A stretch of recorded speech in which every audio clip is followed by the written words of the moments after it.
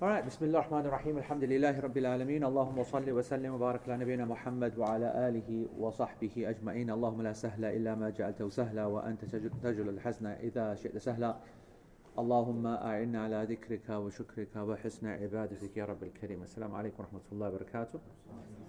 Everybody here in Makkatul Mukarramah, sharrafah Allah, and everyone who's back home in their homes. We pray that you are well. We pray that Allah subhanahu wa ta'ala puts khair in this. Alright folks, so we are going to do, subhanAllah, I was looking at today's section and I said this I think last week, yeah? About combining. On the coach. Now imagine a class which is going for 12 years. And in 12 years, how many random things then you're going to cover in 12 years when you're teaching something every single week? And you come to the section randomly, quote unquote, on combining, and that's exactly what you need to answer when you are there, right there, in a weird scenario. And now, so if that was not strange enough, in 12 years, and how many scenarios have we gone through in our lives in 12 years? And the book could have spoken about so much things.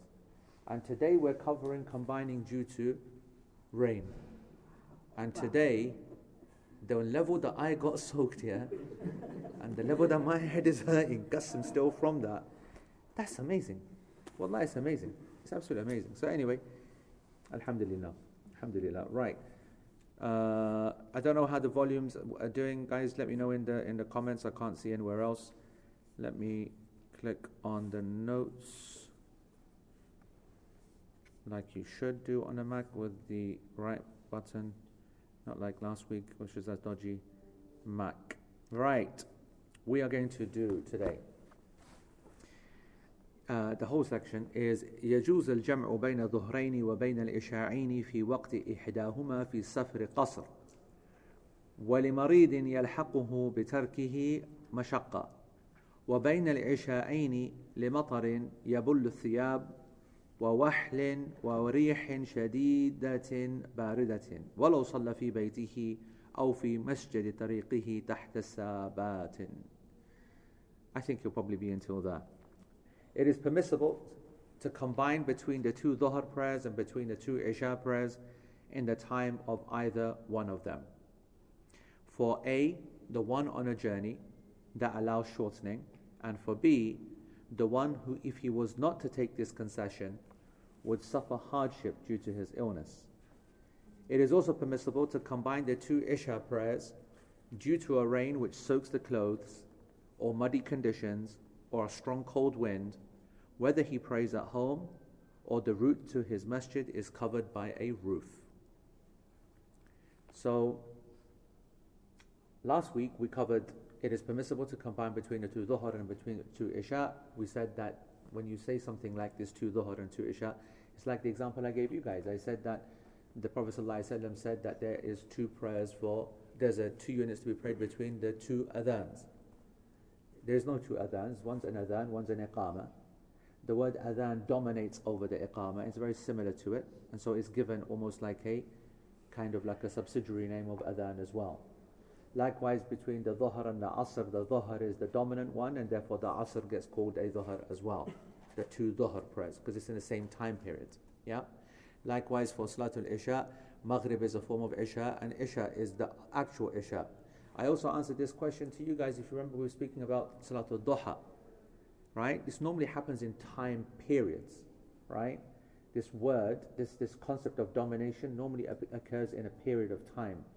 Like the adhan and adhanain, the two adhans, are also referring to a time of an adhan. The Duha prayer is a classic example because the Shuruq prayer, a lot of people always ask that question. The Prophet ﷺ said that whoever remains in his place after he prays a congregational prayer in the dhikr of Allah subhanahu wa ta'ala, not doing anything else, and remains like that until after the shuruq, and prays 2 rak'ah, the reward will be Hajj and Umrah completely. Now, this prayer is being prayed technically in the Duha time period, because the definition of Duha is before noon, and after Dhuhr is called afternoon, right? Noon is meant to be the midday, right? In our modern time, noon is 12 o'clock. That means nothing, actually. 12 o'clock, that's an arbitrary kind of figure. The actual figure is the noon, the forenoon and the afternoon. And noon is when the sun is at its highest, and then it starts to set. It sets when it gets all the way to its highest point, and then it starts to go down. That's the first setting. And then the second setting is when the sun sets away from the horizon and we can't see it. And that's actually not a setting, if you think about it. The actual setting is that one as it goes down, because it's on the way up, then it sets. When it's setting at the Maghrib, it's not setting, it's continuing to set. It just continues on its journey. And obviously it's not just it's on its journey, we're on our journey, everyone's turning, everyone's spinning, everyone's orbiting, both the star planet, okay? And it feels like it disappeared, so it's setting. Actually, it's not setting. The setting is the first one, yeah? So it starts to go down. So everything after is after. Everything before is before. Before noon is the word duha. When is it start time? Technically, it's after sunrise, because we have dawn, then we have sunrise. So each part of the day has got a name, right? So you have dawn, that's fajr. Sunrise is the end of fajr. After sunrise, then it's duha, yeah? Duha is the forenoon up until noon. And then from noon onwards until Maghrib, it is afternoon. And then after Maghrib, it is then night time. Yeah? And in actual fact, what's very interesting, and this is what leads to a difference of opinion, is what is the word evening? What is the word evening? Like Masa and Layl are two different concepts. Some people say it's the same. Some people say they merge together. And that's why the difference of opinion on the Adhkar al-Masa is a real difference of opinion. When we say Amsayna wa amsal mulku lillah, for example, yeah, and this dua, like we say Asbahna wa asbah al-mulku lillah, and we make this dhikr in the sabah, the majority of scholars consider it to be something that needs to start at Fajr time and ends at sunrise time. But then you'll see them, because they recognize that it's a kind of like a nebulous area, they'll allow people, and they give the fatwa that if you didn't do it, or you're going to work, or you went to sleep, or blah blah blah, then do it all the way in the morning up until Dhuhr time, so that people don't leave the habit. Because you make it so strict, then people are going to leave it. Very difficult. I need to just do this in Fajr time, pray the Fajr time, go to the masjid as well, and then do the adhkar of the prayer, and then add this 15-20 minute procedure as well. It's not easy, especially working people, school people, and with the early kind of start times. The other one's even more difficult in my opinion. That's in the middle of working day, kids, this, that, blah, blah, blah.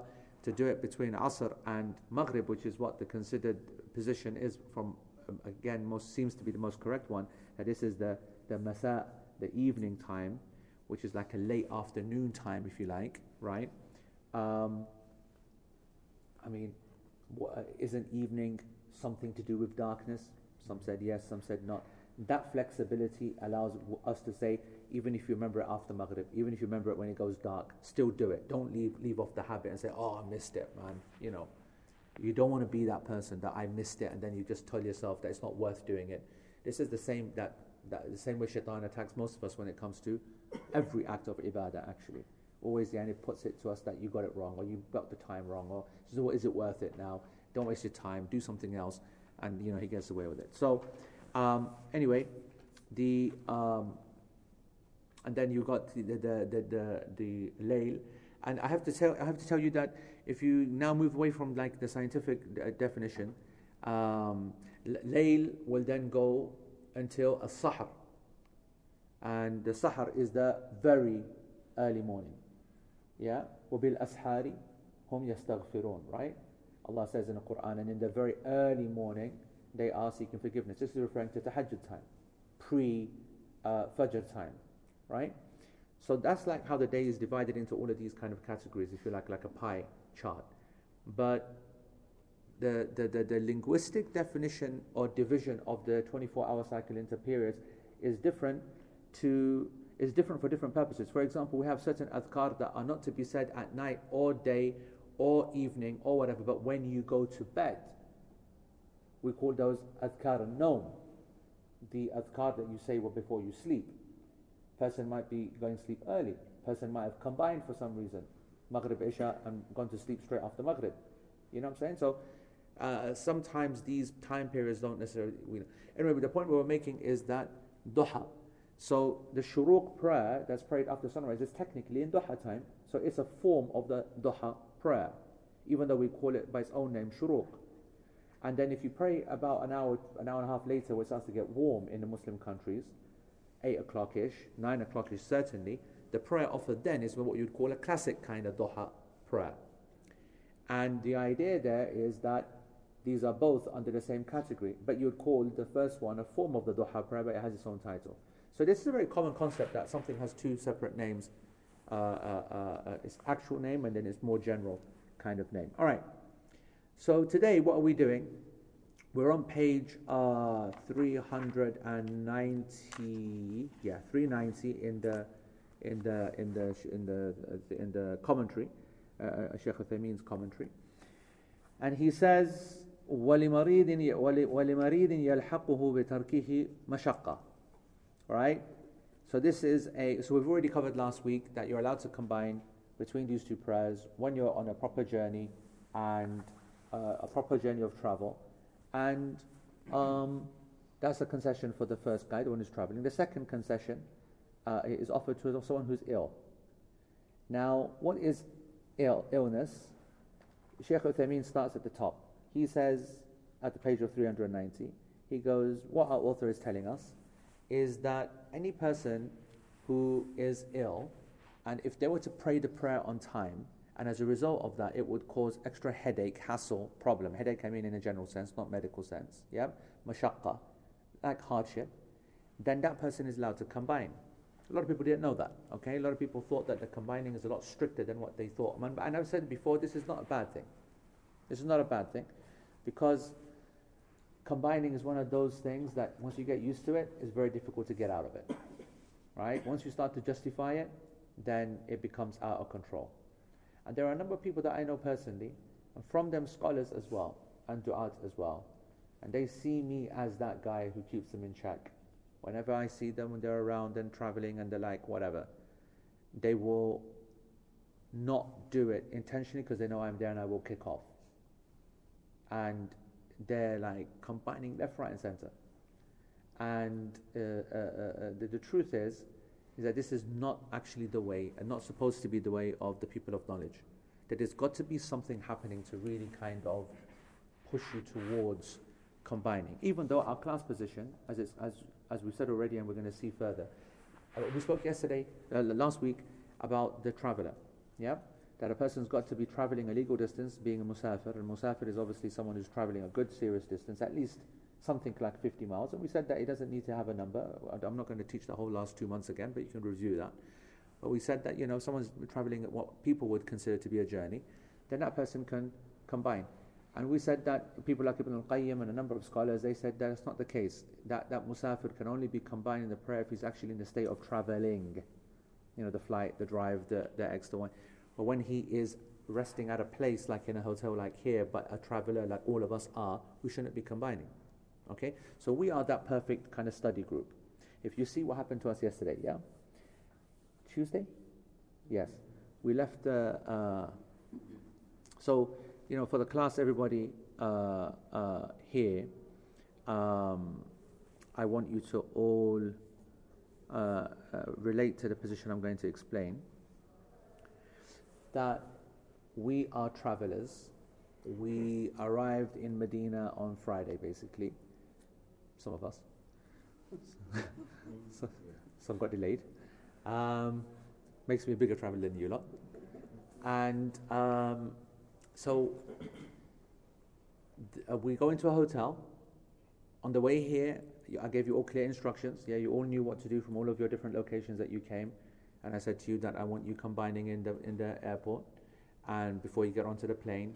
Yes. So we all did that. We prayed Dhuhr and Asr as 2 and 2 in the airport. In the reason, simply because that's a lesser of a liberty-taking concession than to pray sitting down and or all the kind of missions that come with it on a plane. So taking advantage of full arkan of standing and everything, blah blah blah. Then what did I give the instructions? Well, I said that the layover in Jordan, right, was too short, right, for Maghrib and Isha. That 55 minutes is too short. Got to cross through, go through security So it should have been that we should have prayed Maghrib and Isha there. Perfect time, before midnight, perfect time, perfect sunnah, everything would have happened. But the time's going to be too short. That's a mission. So I said you will pray Maghrib and Isha on the plane as best as you can. Witr, I said don't do that. Witr you can pray on the, it's up to you if you want to, no problem.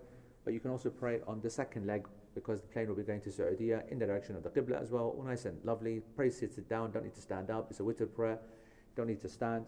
And that's what we did. So we enjoyed the concession of combining because of the nature of the journey. Then when we arrived here, I said no combining, even though all of us are musafirs. I also said that if you were to miss the Jama'ah for some reason, you're going to pray Qasr prayer, which is the twos. Dhuhr will be 2, Asr will be 2, Maghrib will be as it is, and Isha will be 2. But you're not going to miss any prayers because who comes to Mecca and Medina and doesn't pray with the Jama'ah? Yeah? Prays with the Imam. So even though we are in a state of safar and we were musafirin, we are not utilizing all the concessions that are available to us because that is the way of knowledge. And the point is that there are people, as I said, like a number of scholars that said that actually you're not even allowed to use the combining concession when you are musafir and chilling at your hotel and in a masjid and at the hotel in a masjid, right? It was only during that travel that you did it, which was the right one and not the other one. Now we've said that no, actually it's allowed. It is allowed. If there's a reason though, and you should have a reason. And we had no reason until what day? Tuesday. And on Tuesday afternoon, I said I want everybody to combine whilst we're in the hotel to go to the masjid and pray Dhuhr, but also to pray Asr because I want to leave. I want to leave at 1:30, and that's going to mean that you got an opportunity in Masjid Nabawi. And Rafi asked a really, very good question. I don't know if you remember her question.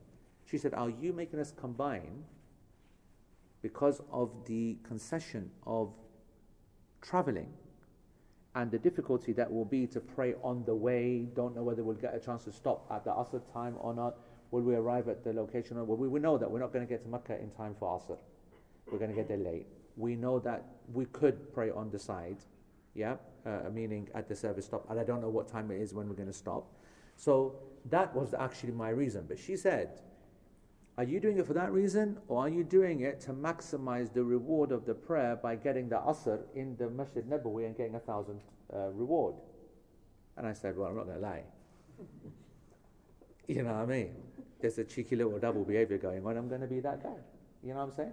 So you're going to obviously take advantage of a secondary intention. That's fine, as long as your primary intention is sound. The irony is that we didn't really need a very strong primary intention either, because we are musafirin. But the fact then we've actually got a reason to do it as well means it's absolutely something that we should do and celebrate.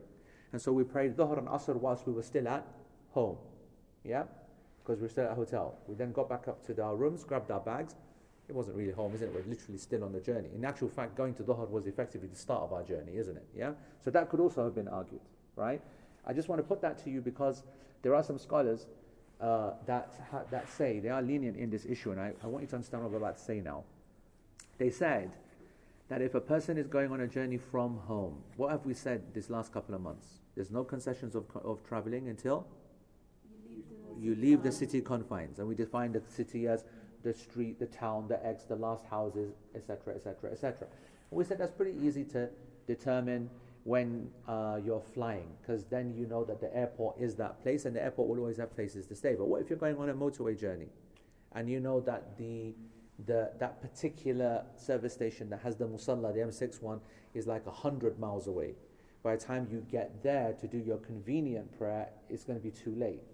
Where I'm coming from, imagine.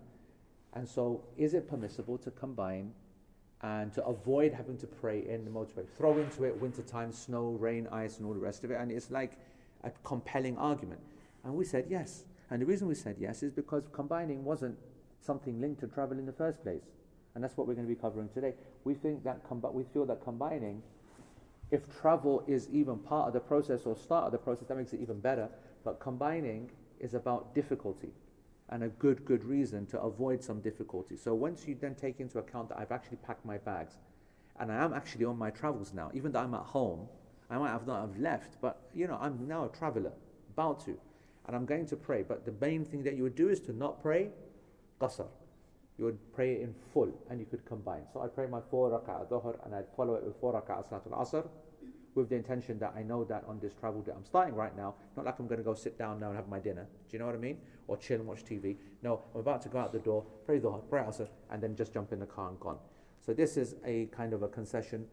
Got to be careful with this though. The majority of scholars don't like this because of the obvious reasons of, well, you're not really kind of left on your journey. But we're using a little bit of the journey, but the majority of the fact that this is a difficulty that is a real one. Yeah. So then when we left, we then prayed, we didn't pray anywhere on the way. We avoided all of that. Yeah. What if you were chilling after you prayed? Yeah, I think that's a problem. I really do think that's a problem. Yeah. Now, if it's like to go back and get something or whatever, little minor things that are part of the travel, I think that's okay. Surely that depends upon time as well. So you could pray at the start of Dhuhr time, and it could be a long day in summer. You could be chilling up until before Asr and then get on your journey. You're still technically So let's imagine a long day. Let's imagine a long summer day, and you pray Dhuhr at the beginning time. And then Asr as well. At the early time. So that's the question. Do you pray Asr as No, well? I think that's a liberty. Well, so if I was going to be doing that, I would be. So this is a point which is going to come next week. I'll just touch on it now. What is the parameter of combining? Is there a time period in between the two prayers that is a minimum and a maximum? Now, culturally, the idea of combining is that you got to do it straight away. And if you don't, then you've not combined. We're going to investigate that in its right time. Now, using that theory, the idea for me would be that if I'm not leaving the home in that long hot summer's day, then I'm not going to be praying Dhuhr early if I'm going to not pray Asr on its right time on the road. Does that make sense? And I'm going to delay my Dhuhr to a more reasonable time closer to when I'm leaving, still in the Dhuhr time, and then I'll bring the Asr forward. But then I'm also then thinking along the other lines. I'm thinking if it's a long day, then I'm getting to my destination in time, I'm getting to the prayer spot in time, or it's good enough conditions to pull over, whatever. My point is, myself, I don't like using this concession at all. I really dislike the idea of combining at home. And it's actually going to be an interesting corollary that's going to come up in this particular today's session, which we're going to cover. You said you don't like combining at home. What about the other end? Say I'm travelling and I'm getting home. Travelling and getting home, no, that's far better. You'd rather, because you've got 100%. Absolutely, yeah. That's an absolute concession. You are actually choosing as a traveller to not pray in a difficult part and combine where you get to your location, which also, behold, is home. But no problem at all, actually, with that one, except that you'd have to pray in full and not... Would that mean you've got to pray straight away? Would it mean that you've got to pray... Straight away? When you get home? No. You've got the legal time until the second prayer. But if we could say that about... We could say that about praying and then chilling. So that the question is, are you allowed to chill before you pray? No, the difference is that when you decided to choose to combine coming home as a traveller, you have a legal excuse of the fact that you can't pray because you're a traveller. Okay. When you're at home, you are blagging the excuse that you're a traveller without actually being a traveller, and then don't take another liberty as well, praying early and then chilling at home for 4 hours. That's the point, if that makes sense. I don't know whether I'm taking liberties. So in a scenario where it's, as a woman, you're traveling and it's a summer's day, so you've got your Dhuhr and you bring forward your Asr to combine because... Whilst at home. Knowing that the journey is a significant one, and to pull over to pray Asr is going to be a mission. Finding a place where a woman can pray, a masjid where a woman can pray can be an absolute... mission for a woman to pray on the road, So for that reason you combine. At home, so you're saying for that reason that is difficult to combine at home. Absolutely, and what you'll hear today when we get to the section is that you'll see that this combining in its application is mostly used by women and female conditions. Istihada, for example, when we look in the books of fiqh, you will always see it, because the classical scholars, the majority didn't follow the opinion that I follow with istihada. Istihada for me doesn't break wudu. Okay? Istihada for the majority of scholars is a breaking of wudu, irregular vaginal bleeding, And for me, this is an involuntary action. An involuntary forced acts that you have no control over is not a breaking of wudu. My position is that when someone is suffering from istihada, the only time they break the wudu is they go to the toilet. That's when they need to make istinja and wudu. Right? Whereas otherwise, while it's all happening, they're in a state of wudu. Now, the majority on the other side. For the majority on the other side, it's a mission telling a lady, what's their fatwa? Their fatwa is that every single salah you've got to make wudu, istinja wudu. That's a nightmare, right? At the best of times, let alone certain people in certain conditions. So, whenever you see the example being given for what scenarios can a woman combine the prayer, istihada is top of the list. Or those medical conditions that require water usage a lot, washing, the water supply is difficult, and the like. Yeah, that's a share. Question, I suppose it's more personal, apologies that it's been mentioned before. Because of the job that I do work in I do travel 70 miles twice a week. And there's situations where it can get complicated because of meetings, especially winter time with Zohar and Asr being quite close. If those meetings fall in those periods and I can't, am I allowed to combine? Nash said that she travels 70 miles to go to work. Travel 70 miles, or you go 70 miles? I travel 70 miles for work. You mean 35? You mean? No, 70. Yeah. So you do 70 miles to get to work. So that makes you a traveler, and you have the concession and the recommended concession of shortening the prayer and not combining. And when you need to, you can combine. So that would be the point. So if there's a question, by the way, just general questions, like that, then we're going to do those at the end, inshallah. We're going to do those more general ones we'll do at the end. What was I saying? Anyway, so we were just talking about combining for travel. So then we arrived into Mecca, and to be honest, not praying on the road fitted us. It worked for us. Then we came to here, to Mecca, and we had already made the intention beforehand, as is going to come up next week, that when you want to combine, you've got to make the intention in the time of that prayer. And so whilst Maghrib was coming in, we already knew that we are not going to pray Maghrib at this time. We're going to pray it later when it comes to Isha. Yes, motivation of praying that in the Masjid al-Haram to get 2.7 million and 2.7 million. Okay, a tiny factor. Tiny one. Small one. But that was what we did. We then went to the Haram. We all prayed out, made our Jama'ah, and absolutely lovely. And we got a very nice place this time. Yeah, beautiful. And that's what happens when you go to Baji Thug Life. And I said to her, "Is it okay?" And she looked out from her TikTok and went.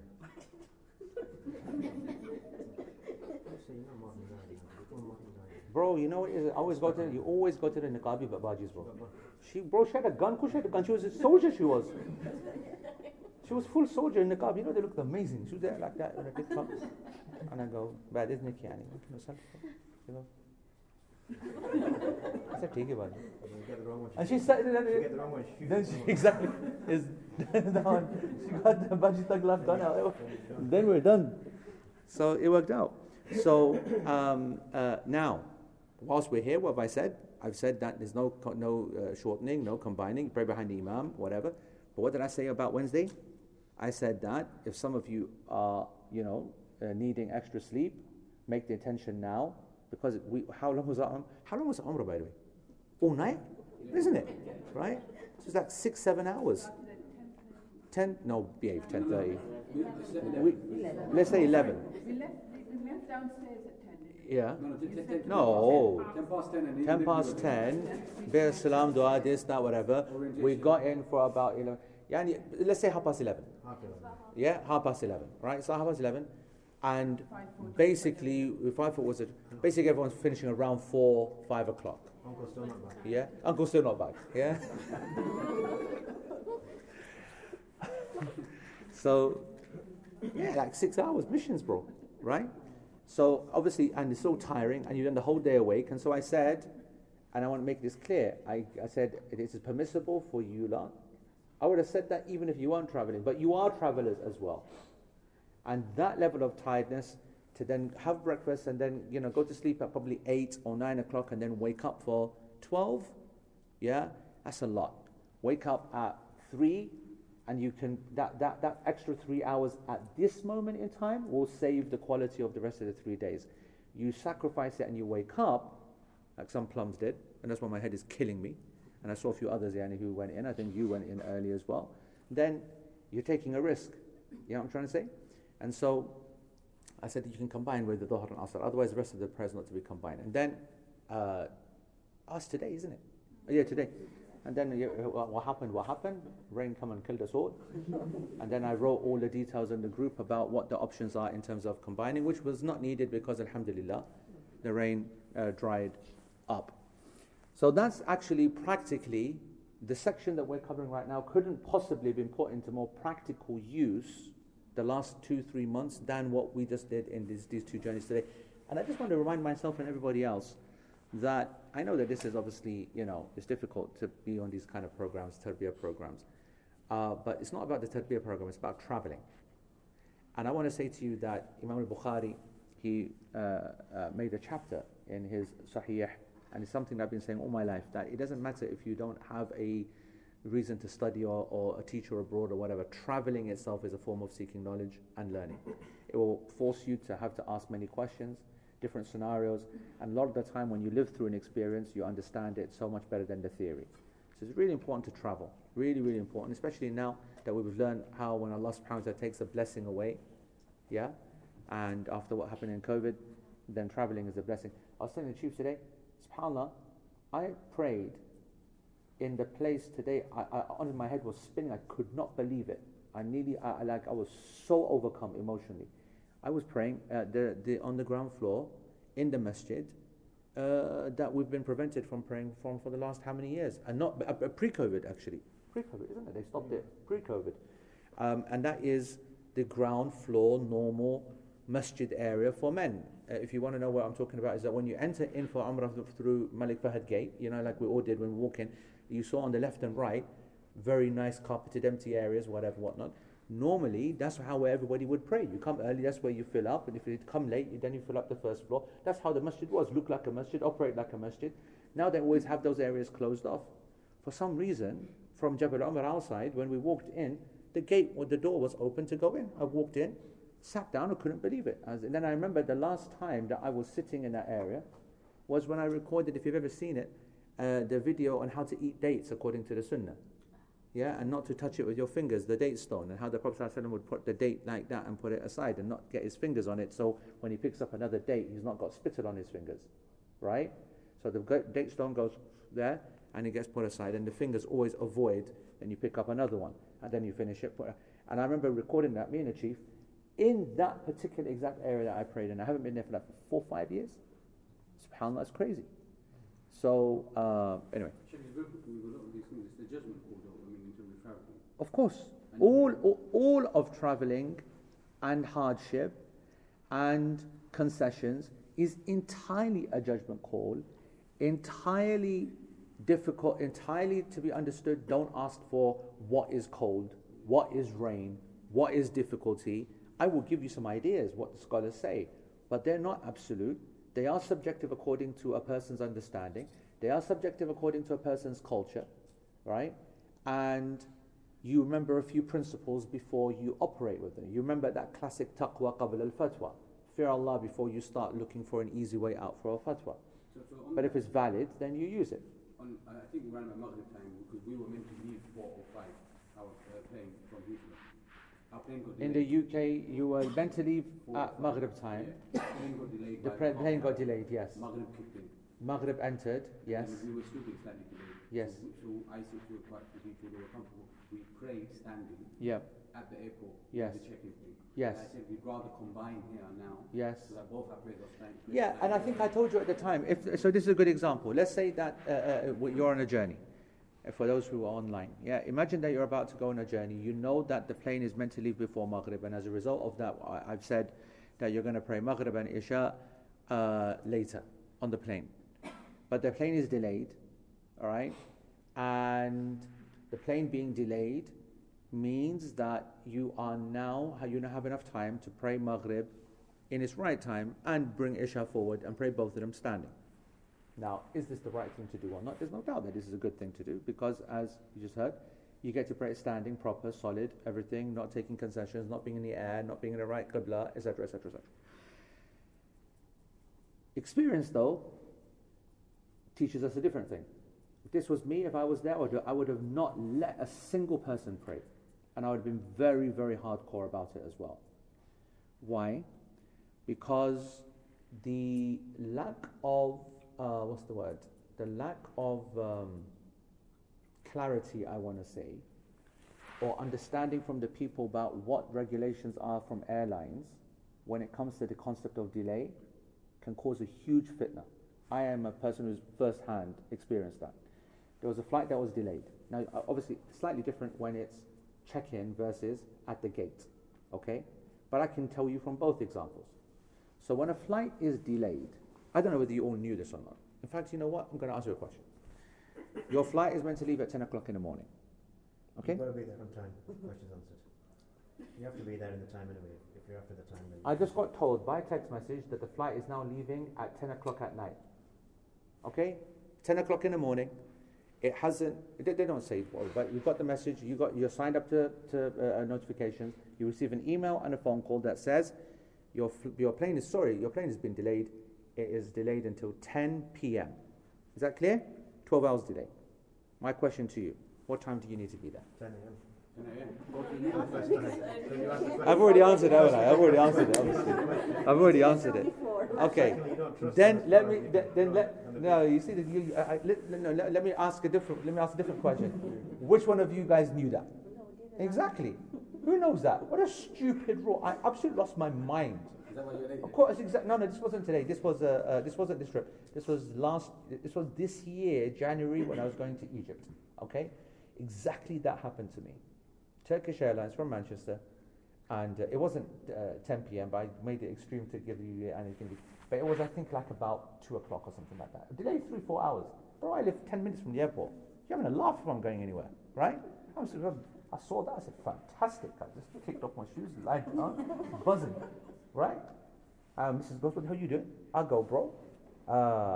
Oh, sugar, there you go. Shaz goes, that when it happened, I did LP the next. Oh, of course, I missed LP as a result of it.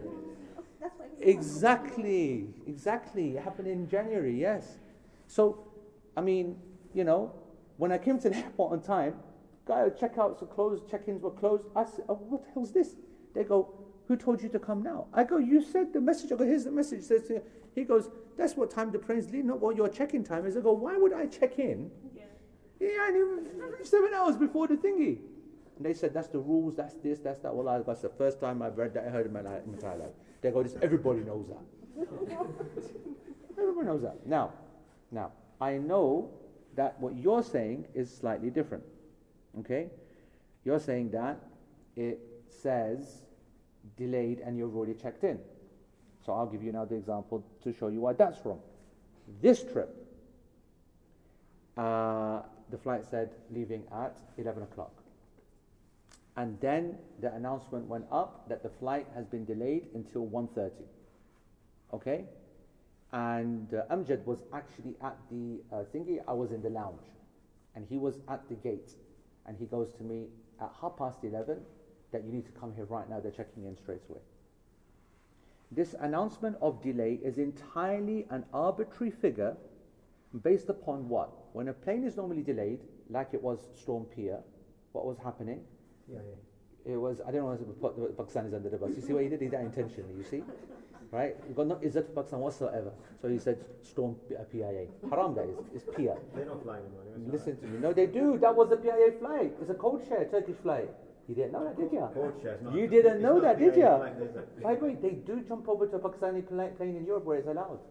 And what? Have you been over? No. Exactly.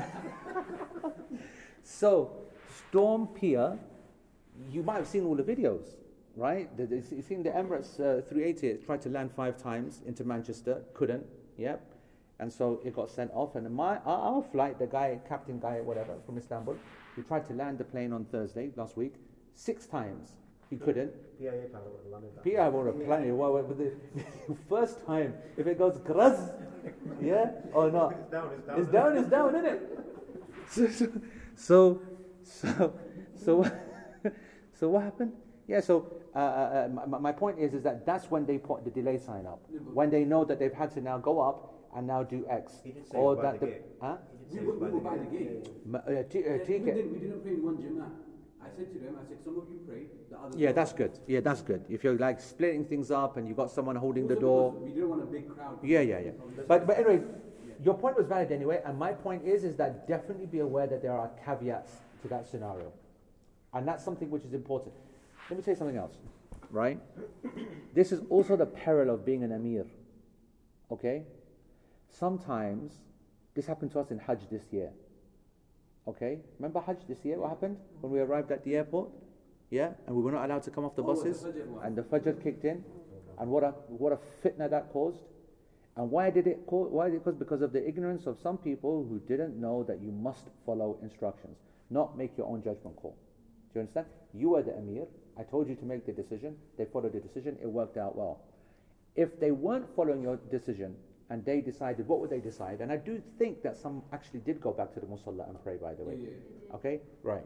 So not everybody even did what you wanted them to do. Because I didn't want to force it on them. ठीक है, मगर you've opened the door to them. Yeah. And so then what's going to happen? Once the door's been opened, even though you've told them how they're meant to do it, some people, whether they knew, didn't know, whether they respected your decision, didn't respect your decision, they went back to the Musalla, which is the absolute no-no. When I saw that, I said, what's going on there? That is the exact scenario that I don't want to happen, where they come and then the door's closed. Now, here's the thing. When they are understanding you, this works perfectly. But the key is that it doesn't need to make sense. Your decision, like if you had said to them, all of them, don't pray, and they said, there's 1 hour delay right here. This is haram what you're telling us. You should say, I'm telling you, don't pray. We made the decision already. We're going to pray on the plane. It doesn't matter what. And that's exactly what happened in Hajj. Yeah? They said, the time's running out, this, that, blah, blah, blah, blah, blah. I said, pray right now, right here. No, we're going to get off. And then what happened? Officers went crazy, police went crazy. Big missions, bro. Based on kind of a change of situation. So, for example, your flight is... My question wants to come to that. We said culturally combining should be done together. We said that culturally. No, let's not talk about that. That's big door. I want to cover that, inshallah, in its right place next week. All right. So, Sheikh says, still on the first line of page 290. Okay. Only 42 minutes gone by. May says having kittens. Right. So, the Sheikh says that this person, he can do it whether he's got a headache, back pain, stomachache, got some skin condition, anything. Yani, whatever the reason is. Why? Because number one, Allah subhanahu wa ta'ala says in Surah Al-Baqarah, verse 185, بعد أعوذ بالله من الشيطان الرجيم يريد الله بكم اليسر ولا يريد بكم العسر. Allah only wants ease for you, not difficulty for you. And He also subhanahu wa ta'ala says in Surah Al-Hajj, verse 78, وَمَا جَعَلَ عَلَيْكُمْ فِي الدِّينِ مِنْ حَرَجٍ. And He did not place in His religion for you difficulty. So this is the first reason. Difficulty. Al-mashaqqa tajib al-taysir, as the fiqh maxim states, that difficulty always brings ease. When there's difficulty, you will find ease. And that means that the ease is not from Allah subhanahu wa ta'ala, something like that. It means that when a difficult situation comes to you, you will find an easy way out of that within the same law that you are including things with. The second evidence, that's the Quranic evidence. The second evidence is the hadith of Abdullah ibn Abbas that we've been speaking about so much, that the Prophet ﷺ combined in Medina between Dhuhr and Asr, between Maghrib and Isha, and there was no fear, there was no war, there was no fighting situation, and there was no rain. The reference to this hadith you will see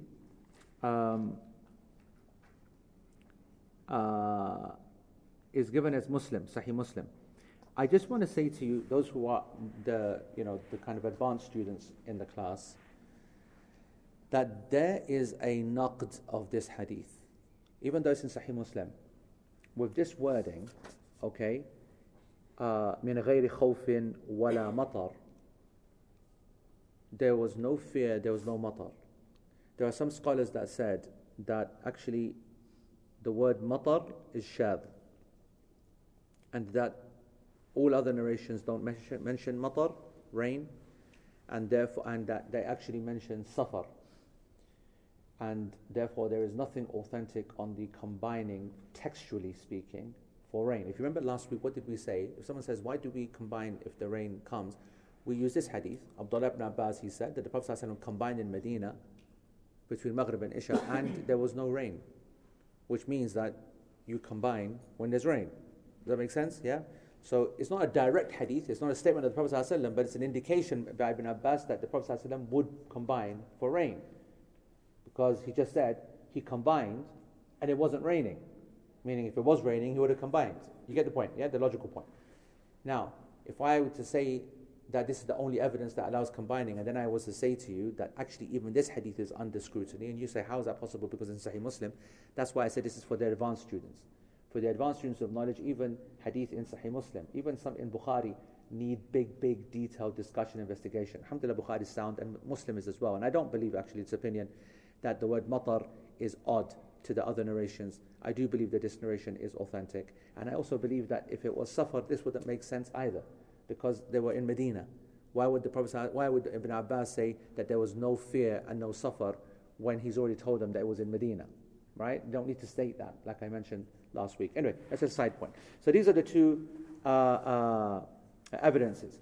So the Prophet ﷺ did that, and Ibn Abbas, when he was asked why did he do that, ﷺ, he said the Prophet ﷺ intended by that to lift difficulty from his ummah.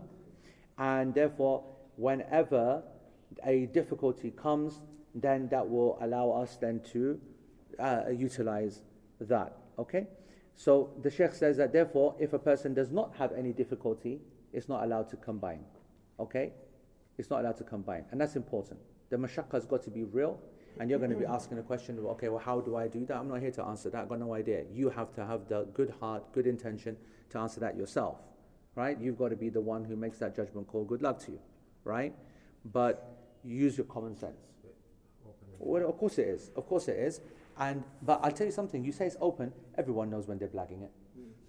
Everybody knows. Everybody has an internal moral compass that knows that they're taking a liberty. That makes it subjective then. Of course it's subjective. Because you're going to be accountable to Allah. Because you might be an Eskimo. You know what I'm saying? Right. So for you go through snow like no man's business. No, but that's correct. Right. So this is different. So if you imagine, imagine you're an Eskimo, and for you snow is like the most normal thing. Whether snow is a reason or not, we'll come to that. But let's just say that you are. The question now is that when it's another reason, you added snow into it, right?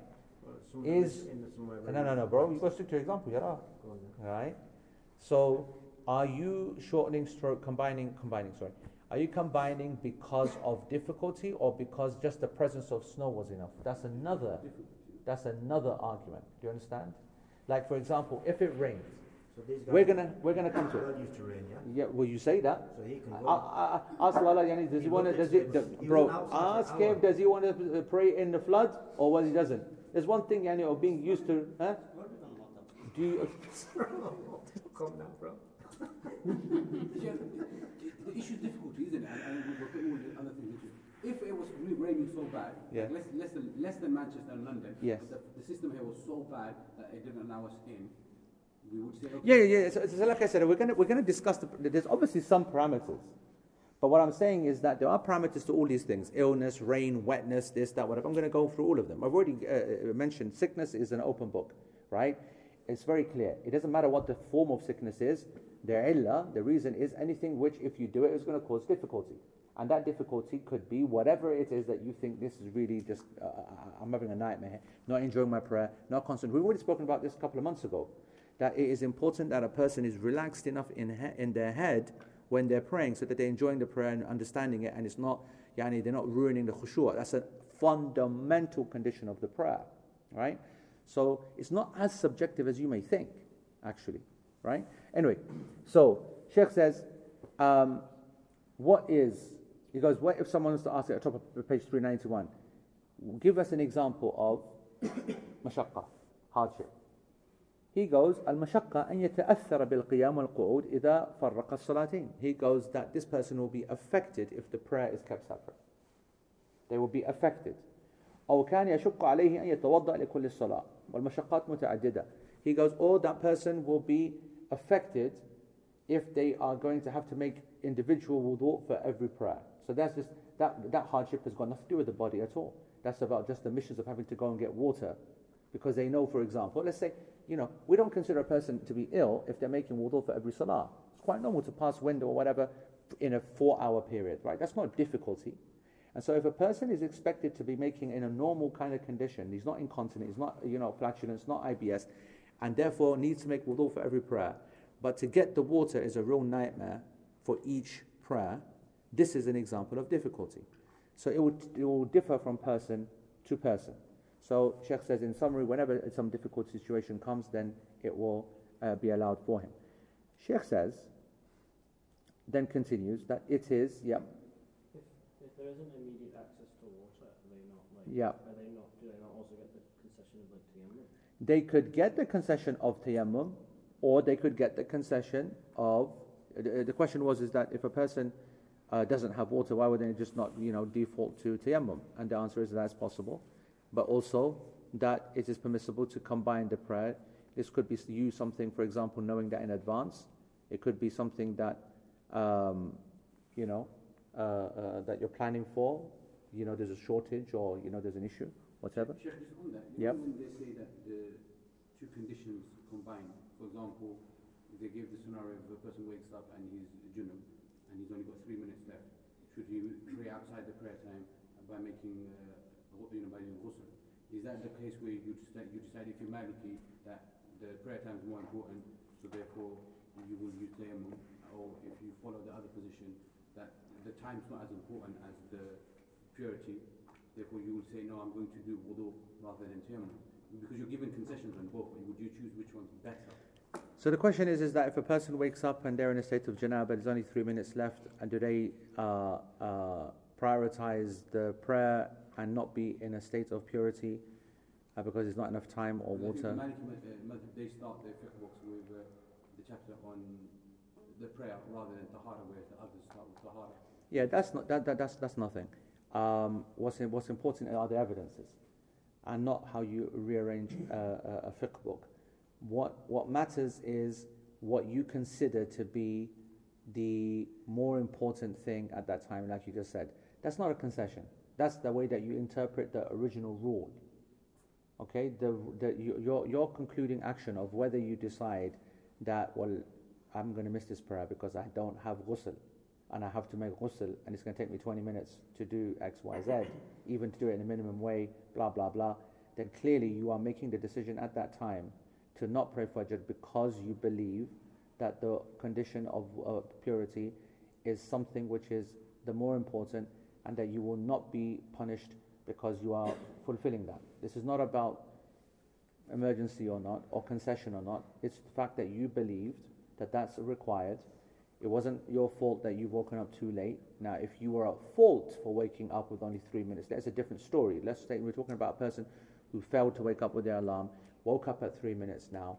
Now, actually, the mentioning of 3 minutes is a red herring. We shouldn't be speaking about 3 minutes. We should be speaking about ada. This is the time of prayer.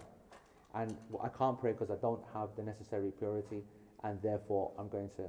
So if you take that, you're not taking a concession. That's how you understand the fiqh position. The alternative is likewise. It's how you understand the fiqh position. Right. Now, then the Shaykh says that the next combining concession is in between. Yeah, you know what? I don't know whether we start that. We do, yeah? Is already anything? All right, that's a good point. Khalas. Let's do some Q&A because the whole session wasn't Q&A at all, was it? Right. So only one question on 9, by the way. I don't know. Mesa is going to go absolutely mental. Mesa, I just want to say that. See, it's like Mesa right now. Are we going to go and fulfill the first requirement or the second requirement? Is it the purity or is it the prayer time? Is it that she wants only 1 hour, or is it that she wants content covered from the class? Well, both can't be done, can it? Yeah. So we've only done covered 1 page, but we'll finish in her beloved 1 hour slot. You can't ever make the Mesa happy, so we might as I can always make Mesa happy. Who said anyone that? And you guys always make out Mesa to be some kind of matron dragon. She's the life source of this entire class. Never forget it. Okay, you ungrateful packies. All right. Right. Okay, let's do questions. Yeah. Online, guys, I haven't seen anything. Anyone that's missing from last week or anything else, then do that as well. Right. Let's go here. Yeah. When you said to combine today, when I said combine today, you mean Dhuhr and Asr, you mean? If you are too tired to wake up, yeah? Yeah, so you said to pray the four behind the Imam as Dhuhr, not as Asr. And then if you were doing this at the Asr time, if you had walked in at the Asr Jama'ah time, I said that you would make it. If you walked in like half an hour before Asr Azan started?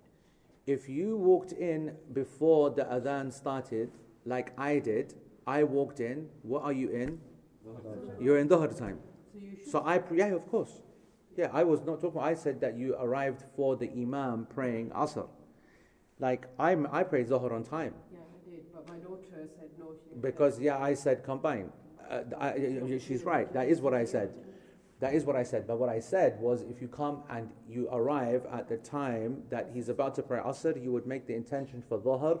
You pray the 4 rak'ah behind him, and then when the prayer is finished, you will stand up and pray 2 rak'ah Salatul Asr. And that was my intention as well, but I couldn't go to sleep for some reason. I woke up early, and then I said, what the hell am I doing here then? Yep. Related to this, I wanted to say, what if there is time between Azan and Iqamah? Can you pray Zuhr first and then Asr? Oh, absolutely.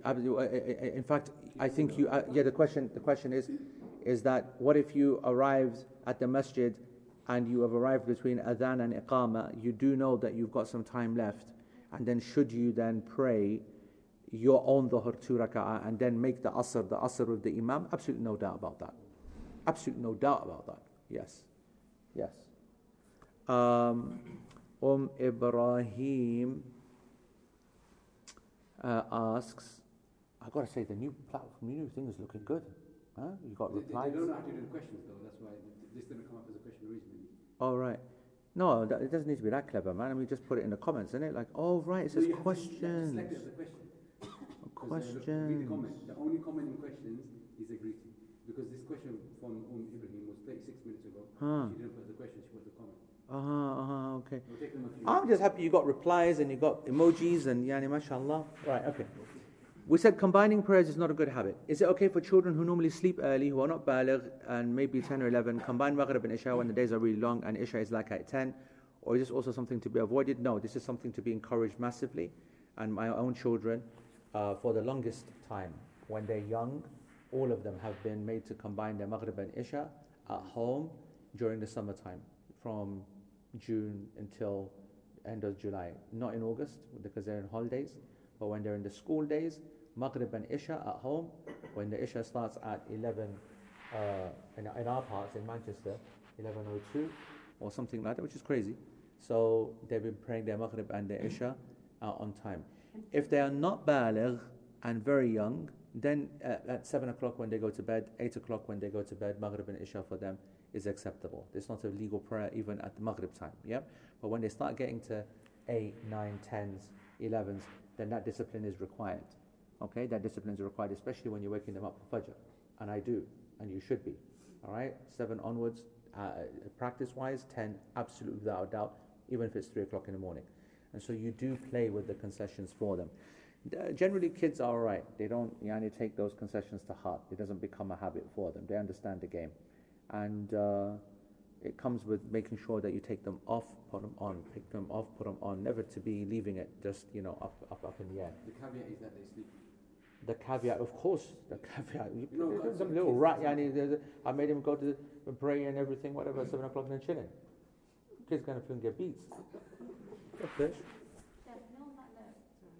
a masjid in Birmingham that in the summer period they combine on a daily basis. If that is your normal masjid, I mean, as a male, if you were to attend, yes. Would you then combine with the imam? No. So if you go to the masjid, and they are combining perpetually, this is bid'ah. There's no doubt about it. And you pray Maghrib there, and you leave, and you pray Isha at home. Yeah. And like a retrospective question. Oh, by the way, now it doesn't need to be on the subject now. Yeah, go on. If you have an intention of reading Zuhr with Jama'ah, and in a normal masjid. Yeah. for example, like a chapel. Yeah. And when you arrive, so your intention is to go and read Zuhr. Yeah. And the timing is very tight between Zuhr and Asr. Yeah. When you arrive, they're standing up for Asr. Right. You still haven't done your Zuhr. Yeah. What is the position of, do you read Asr with them and then Zuhr after, or do you read Zuhr and then Asr? So if you arrived at what you thought was Dhuhr time and you haven't prayed your Dhuhr, but you're late and Asr has started and they stood up to pray, the Jama'ah are praying Asr in that area, Musalla, Masjid, whatever, then you would join them to get the reward of the Jama'ah, and you would make your intention for Dhuhr. And obviously it is problematic just for you that you delayed it, but if you had a legitimate reason, then maybe there's some space for that. But otherwise you just pray with the Imam, with your Dhuhr. That's done now. And then you stand up and then you pray Asr after that. This whole issue of, praying order, this, that, it works sometimes and other times it doesn't work. Just now, when I went out for Salatul Isha, so I'm walking, this is absolutely crazy. I mean, it's crazy because it's like at least 1.5 million people here, right? It's busy, but it's not like crazy, it's not 2.5 million. So out of all that 1.5 million, I'm walking, and I've seen his text, saying that go to the extension, that's the one that's least flooded, whatever. And I'm looking and I'm walking, and every door to the extension is closed, right? And so I'm thinking, I've got to pray outside. And that murder on the knees. I said, all right then. So everyone's standing everywhere. The salah started, yes? And as you can see, people praying the first rak'ah, you can tell he's coming up to the end of the first rak'ah, and then he goes for ruku', and everyone is just legging it and just stopping anywhere to, join it, which is the worst thing, horrible thing, haram thing, everything. Yeah, even that one, they go into ruku' and they walk, and whatever. So, anyway, I carried on walking. This is so funny. I carried on walking because, I'll carry on walking to the front even if I miss 3 rak'ah, not 4, but 3. Yeah, because you know what I mean. So, walk, and I noticed that there was like about 20, 30, 40 people around me, and all of them had disappeared except one guy. Right? Except one guy, and I can see him on my side, like whatever, but he's there, and he's tall, and I can see he's African, right? And I said to myself, and I haven't turned to him at all, so I can just see his color of his face, and I can see the ihram, but I mean literally he's there, and I'm looking that way, so I've got no idea. But I'm walking down, and I'm thinking, you sick guy, you legend guy, well done. And he carries on walking. We walk for another 20, 30 kind of meters, side by side now. I'm not looking at him, he's not looking at me, until get right to the front, and he's just about to start the surah of the Success Fatiha. He was reading slow, so we got oil miles, whatever. And then we're about to then line up, and I look to my left, so he can come to the thingy, and he looks to his right, and it's Sheikh Muhammad Faqih. It's Sheikh Muhammad, who I was always planning to meet. And subhanAllah, how that happened. Anyway, that's the first part, amazing. So I laughed, I said, man, Sahib al-Sunnah. He goes, Sahib al-Sunnah. He goes, I hate that baby. I go, well done, ahsant. Then he goes to me. He hasn't prayed Maghrib. He goes, what am I going to do now? I said, you know what you're going to have to do now. Okay. He goes, now I'm going to pray 3 rak'ah. I've got 3 rak'ah left. I said, you dare do that? And I said to him, impossible, you pray now, you'll pray Isha with this Imam as a nafil, and then you will go and pray Maghrib, and you will go and pray Isha. The reason not in the courtyard is because we are praying in the courtyard. The whole concept of the courtyard is that you are away from the Jama'ah, and people do not see you separately praying to cause fitna. Everybody's seeing you now. You start going praying separately, what are people thinking? What the hell is this guy doing? You understand what I'm saying? So I said, you will join this Jama'ah, and you will pray with the Imam, and you will finish the Isha, and it will be nafil, and then you will get up afterwards and you will pray Maghrib and Isha, because the order is the most important. And he looks at me with this broken face and heart. So I'll tell you this way. So then we said Allahu Akbar, we prayed. When I got up, he sat there like as if he's thinking about it, then he gets up as well. He prays his 1 rak'ah, he gives us salam, I look at him, I go, I bet you regret that sunnah behavior now, don't you, huh? He goes, Wallahi, he goes, man, you kill me, man. He goes, I'm a follower of Al-Albani. He's the only person that I know, Shaykh Al-Albani alayhi rahmatullah, who allowed this, right? He did allow it, that a person can pray Maghrib behind a person praying Isha, And not just the 3 thing, because that would be not permissible to intentionally like hold back and let an imam pray. His opinion is that you've got to join, but in the 3rd rak'ah you stay seated while the imam stands up, which is the most horrific thing to see, by the way. But it's a valid position. Because why? This is a fatwa scenario, right? It's a fatwa scenario. There's no clear position. There are, as I've said before in Fiqh al-Salah, you will see me speak about this on Divine Link. There's 20 different positions of the scholars on this, right? And maybe you've even heard the story that Sheikh Dido, when he is one who introduced this concept to me. And I, like I said, I follow the opinion that order must be maintained. Order must be maintained. You've got to get Maghrib done before you join that. Don't come to the masjid. Don't go and pray in a room somewhere. But it doesn't matter if the Jama'ah is going on, but don't let them see you praying Maghrib, but you've got to get Maghrib done first. If you can't, then you just got to join. That's a nafil. It's like a nothing kind of thing, and then you got to then do your Maghrib and your Isha. Why did I mention this story? Oh, this was because of something. Why did I mention that for? Oh yeah, because of the order of the prayer.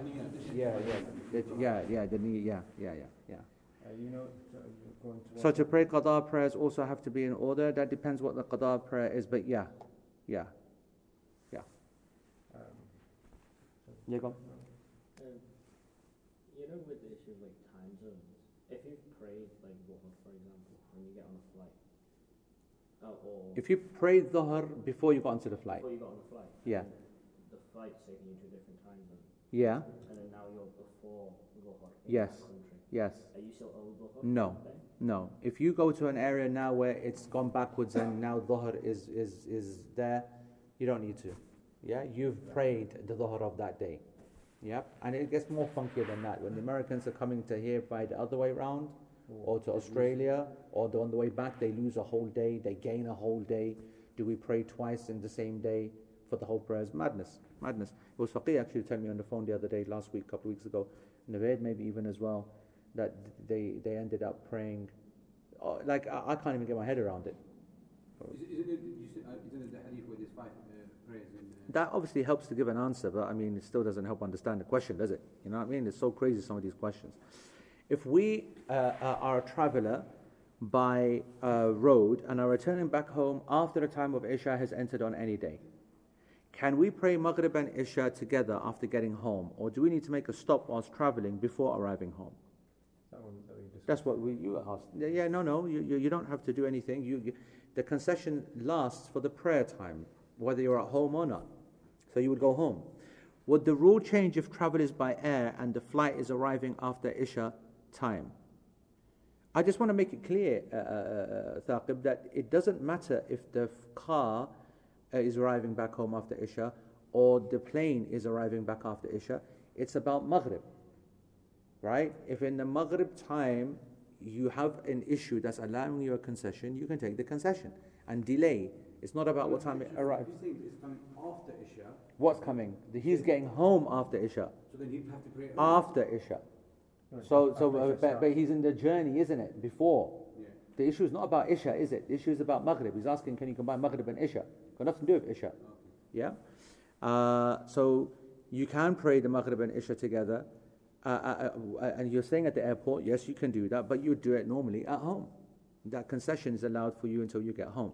One of our local masjids here doesn't combine Maghrib and Isha, doesn't. But they pray Isha an hour or so before it enters, because apparently they have a fatwa for doing that. I think that's even worse.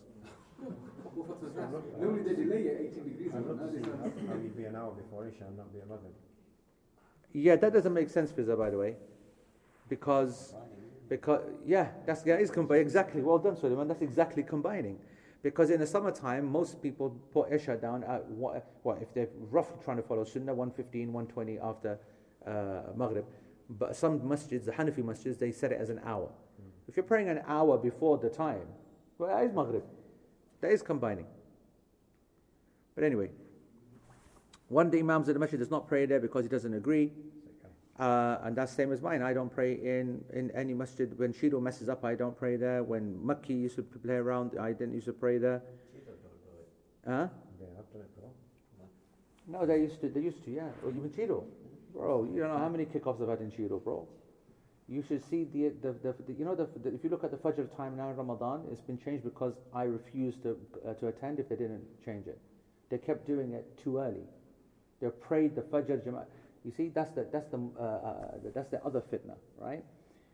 They know that the let's not drop them in it. Let's take them out. Just say a mosque. Yeah, any mosque. Well, after they're done everything, it's a chido, yeah. But the point is that what do?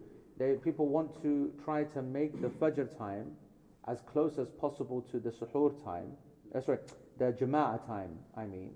As close as possible to the suhoor time, and so they establish the Jama'ah. Now you've got these people who start the fast at 2 o'clock in the morning, with sunrise at 5 o'clock. What the hell is that? What the hell is that? 18 degrees, bro. 18 degrees, Bagwas, man. Right. Last one before. Yep, go on. Last one from you or last one from online? Sorry to go back. Would you be considered a traveller if you're working in a different city for a year? You have a place to stay there, but it's not set up as home, but are coming back to your home city weekly, even twice a week. That again goes back to how you're feeling in the place. If the place feels like a home, then it's a home. Yeah, Salim.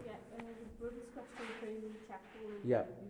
They're praying the serenity intention of Dhuhr. Yeah. Right? If you go, say, half an hour break and you quote the Dhuhr, is it permissible to wait? It might be more people arrive and then they have another Jama'ah, and then your intention is you are praying a Salah because first Jama'ah you don't Dhuhr. So you're saying that you're in a place where you need to pray Dhuhr, yeah, and there's half an hour that you've got to pray it. How long left until Asr? No, the Asr starts. So you came in, like the brother said, you came in. Asr started, they're standing for Asr. Yes. So your intention is praise Dhuhr. Yes, and right? you pray with them. With them. Yep. And is it permissible to wait until more people come and have another Jama'ah? Or do they? Yes, and I tell you why it's permissible. You're saying now then that you've got time, so you might as well stay there. And now can I pray my Asr with them, with the second Jama'ah that will come in half an hour? The answer to that, the reason it's permissible is because you had no intention of combining in the first place. And actually your prayer with the Imam that's praying Asr for your Dhuhr you're not praying it now because you're combining. You're praying it now because you're late and you need to pray it. Yeah. And the prayer that follows after it is not actually technically combining. This isn't a combining answer. Did you understand it as combining, by the way? I didn't understand it as combining. Yeah, it is not actually combining. Right? Because if it was before, in Dhuhr time, then it would be combining. But he's actually arrived in Asr time with no intention of combining. So he has to pray immediately, whatever happens. And he just decided that I'm going to pray with the Imam, which is the right thing to do, and make the intention for Dhuhr. And then, to answer your question, of course you can wait, because you'd be praying Asr in its right time, whatever time you choose. Yeah. I just have a follow-up question. Yeah. If you have no intention of combining throughout the day, and then a circumstance happens that you will find it difficult, so between Asr and Maghrib, you decide to combine Asr and Maghrib, because you might not be able to catch Maghrib, or for example, Isha, Maghrib and Isha, because you might not be able to catch Isha. Can you, if you have no intention at the start of the day, and then during the midway portion of the day you find that actually there might be a situation that you need to combine, can you do that? So a couple of things. The first thing is that when it comes to combining a prayer, there's only certain combinations allowed. Fajr can never be combined with anything.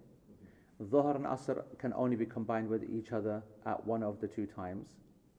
And Maghrib and Isha can only be combined with one another at either of the two times. So an Asr and Maghrib couldn't be combined anyway. Secondly, the intention for combining doesn't need to be done at the beginning of the day. It needs to be done in the time of the first prayer that's going to be affected. So if you wanted to combine your Asr prayer with the Dhuhr prayer, you would need to make that intention for the Asr before the Asr time starts, during the Dhuhr time. But anyway, that's next week. Yeah, that's going to be next week. Rafael, last question. But I have two questions. Nope. Chief, Yani is giving you zero extra. Should we go by Chief or you want to go by charity? She's taking my question. Yeah, you see that? Go and take two. Just so that you know. So one is for combining the prayers. If you combine Maghrib and Isha on the road, so that you don't have to pray full when you get home. You don't have to pray full. Why are you throwing Shazad Salim under the bus like that for? Shazada, Baji just said, what if you combine on the road? If you combine on the road to take advantage of 2 and 2 so that you don't have to get home and pray 4 and 4. Shazada, what have you done to these people, Yara? She's so upset, man. She's throwing you under the bus like that. So Shazad is very proud of that, by the way. I know it's allowed, but is it better to pray? You trying to say Shazad does haram? Are you trying to say Shazad would ever do something that's not the best thing possible? Answer the second question. Shazad Salim, Amir Sahib. Okay. So you don't have to force yourself to pray for it. I want to say that Allah subhanahu wa ta'ala did not put in this religion any haraj. And if a person is going to be so tired when they get home, and long journey, that's what Shazad Salim says to me anyway. So when you are traveling with him, what do you do? I follow my Amir Sahib. If Shazad Salim says that, I will say, Chala, let's pray 2 rak'ah right now. Why would I ever go against Amir Sahib? Tell me that. He's going to go home and pray 17. Oh, Shazada, how's your second question? Please be easy on Shazad, Yara. Go on. This is making qasr. Look what Shazada said. Amir Sahib has spoken. Because I am the one driving all the time. You see? Wallah is right. So he has a reason. So this is an attack on me! So this is an attack. Shazada, she goes, so you see, he has a reason. What's your reason? My reason is I follow my Amir. The driver is the Amir, isn't it? If only he was, but I don't know. And I don't want him to feel alone. And I'm a charitable kind of guy. I want to give him reward 27 times. Ras. The second one about qasr, you said that it depends whether you feel at home or not. I've got to stop you there. I've just been cussed for being a passenger princess. Is that a thing? No, that's with that. What the hell's a passenger princess? Is that a new phrase? Is that a phrase? Oh, she just made that up. It is a phrase. What does it mean? What's the connotation of passenger princess? Right? Is that where it comes from? Women being driven by men? Ras, my girl threw me under the... We don't let the women drive. Shukka, passenger princess. Is that a bad thing? I can't believe it. Rafael, go ahead. So what if you're not staying in a hotel but you have rented a home? So you have the fridge, you have the washing machine, you're comfortable. But you're still a traveler. Would you... I think so. I think that if you're in a place and you're asking about, can I take the concessions of a traveler if I'm not in a hotel, but I'm in a flat that's given me kind of a lot of comfort and everything.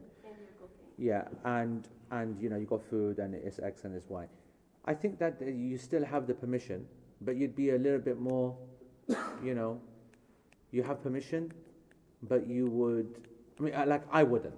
If you're undecided, are you not better to go for the timings? 100%. There's no doubt that if there's any doubt, everything goes back to default. Yeah, that's what happens. If in default you always go back. But I do want to say that we shouldn't be saying it's haram to, because we follow the position that it's not just the sa'ir, as we said last week, the one who's traveling, the one who has landed as a traveler, the nazil also is allowed to take the concession of the musafir state and combine, but you just wouldn't. That's what we're saying. We just wouldn't. So I did qasr for a few prayers and then I didn't feel comfortable doing qasr. Oh, you're talking about qasr or combining? No, qasr. So no, qasr I think is allowed. Why not? On the basis of being a traveler. On the basis of being a traveler. Qasr is not linked to being nazil or being linked to sa'ir. Qasr is based to whether you believe yourself to be a traveller or not. But you are in comfort, that's what we said about that, right? A person can be in comfort but plan to leave soon. A person can be very, very comfortable. Okay. I don't believe that a person should make it just about comfort. But if a person is comfort and time, you're always building cases, right? You're looking at things in general. You're making a judgment call and you're just trying to use as many evidences to make you as comfortable as possible. But isn't qasr a different case because it's not based on difficulty, is it? Qasr has a little bit of difficulty, but fundamentally it's about the travel. That's why I'm saying that the qasr should go ahead because she's a traveler. And Allah subhanahu wa ta'ala knows best. Ijaz, you can do whatever you want because you're the only guy that I've ever seen. He's asking, can you watch LP whilst driving? Man, my guy's got LP on his thingy. I have no idea how he does that. He does that road blocking, road crashing. What do they call it? Jail crashing. Jailbreaking. Yeah. No, on his TV. on his TV. On his thing. Yeah. Yeah, that's mine, isn't it? Screen mirror. Screen mirror. Screen mirror. I'm a basic guy, and I've got a little ting, ting, ting, ting, ting, ting, ting. I'm a passenger princess. I'm a passenger princess. By the way, can I just say, I'm very proud of being a passenger princess. I never knew what that was. May Allah make me a passenger princess always, man. What a result. I love it when I get driven around. What? You're not trying to put this up, princess shame me. A princess shamed a lot of you lot. سبحانك اللهم وبحمدك أشهد أن لا إله إلا أنت أستغفرك اللهم وأتوب إليك. Zindabad, passenger princess. Amazing. All right, ladies and gentlemen. Barakallahu feek.